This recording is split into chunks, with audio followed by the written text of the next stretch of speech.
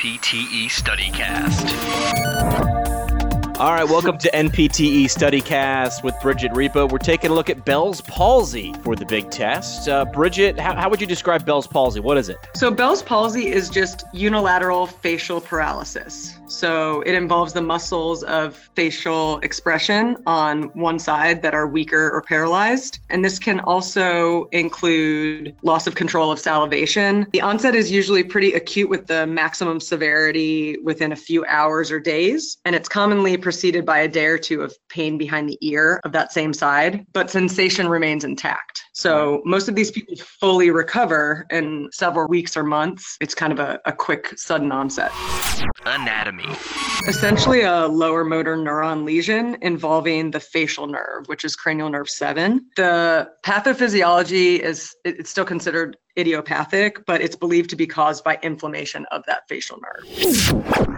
Differential diagnosis. What else could it be? Is there a differential diagnosis we can look into with Bell's palsy? Yeah, so like I said before, it's defined as idiopathic, and the cause is some sort of inflammatory process with the facial nerve, but all of that kind of remains uncertain.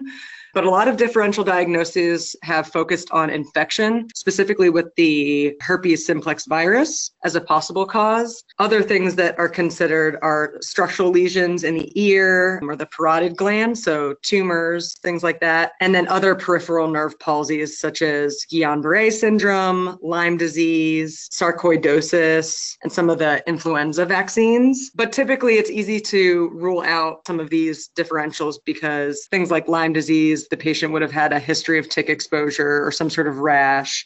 And then tumors would present with a much slower or more insidious onset rather than, so suddenly. And then you also have to consider just your central nervous system lesions. So MS, stroke, tumors could also cause this type of palsy, this unilateral weakness. Special tests.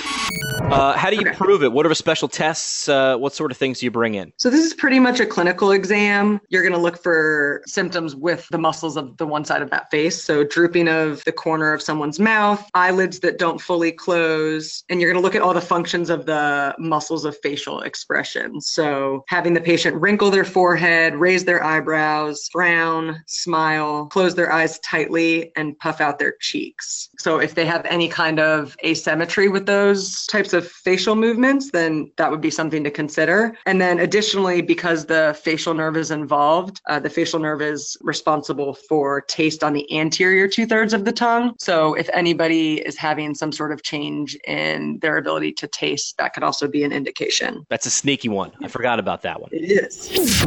Treatment examples. Now, what does a physical therapist do about it? Some treatment examples. Things to consider are that medications can be prescribed. So sometimes corticosteroids to calm down the inflammation of that facial nerve, and then analgesics, which obviously we wouldn't be the ones prescribing, but that's just something to be aware of. As the PT, we want to protect the cornea. So that's something that I think that we don't necessarily think about is educate the patient to either use artificial tears or talk with the treatment team about the use of artificial tears or temporarily patching one eye until the patient's recovery allows for them to fully close their eye. And then also electrical stimulation to maintain tone and support function of the facial muscles. If you think about it, this is something that for a lot of patients is very much a cosmetic concern. Electrical stimulation to help assist with maintaining that tone and decreasing the chance of atrophy of those muscles. And then we can provide the patient with active facial muscle exercises. So having them do basically all the things that you would do in the clinical exam.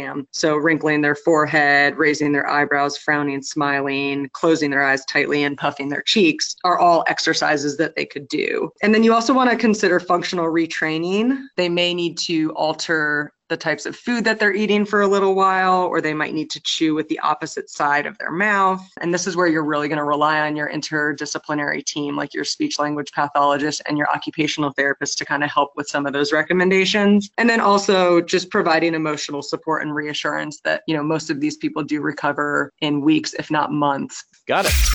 Here's your example question. Finally, how are we going to see this on the NPT? What's it going to look like? This is one where I think just knowing the symptoms of Bell's palsy is probably enough to be able to answer any questions that are thrown your way. Knowing if the question was something like a patient is referred to you with this diagnosis of Bell's palsy, which cluster of examination findings would you as the PT expect to find? This is where they could throw in a bunch of different options to maybe throw you off.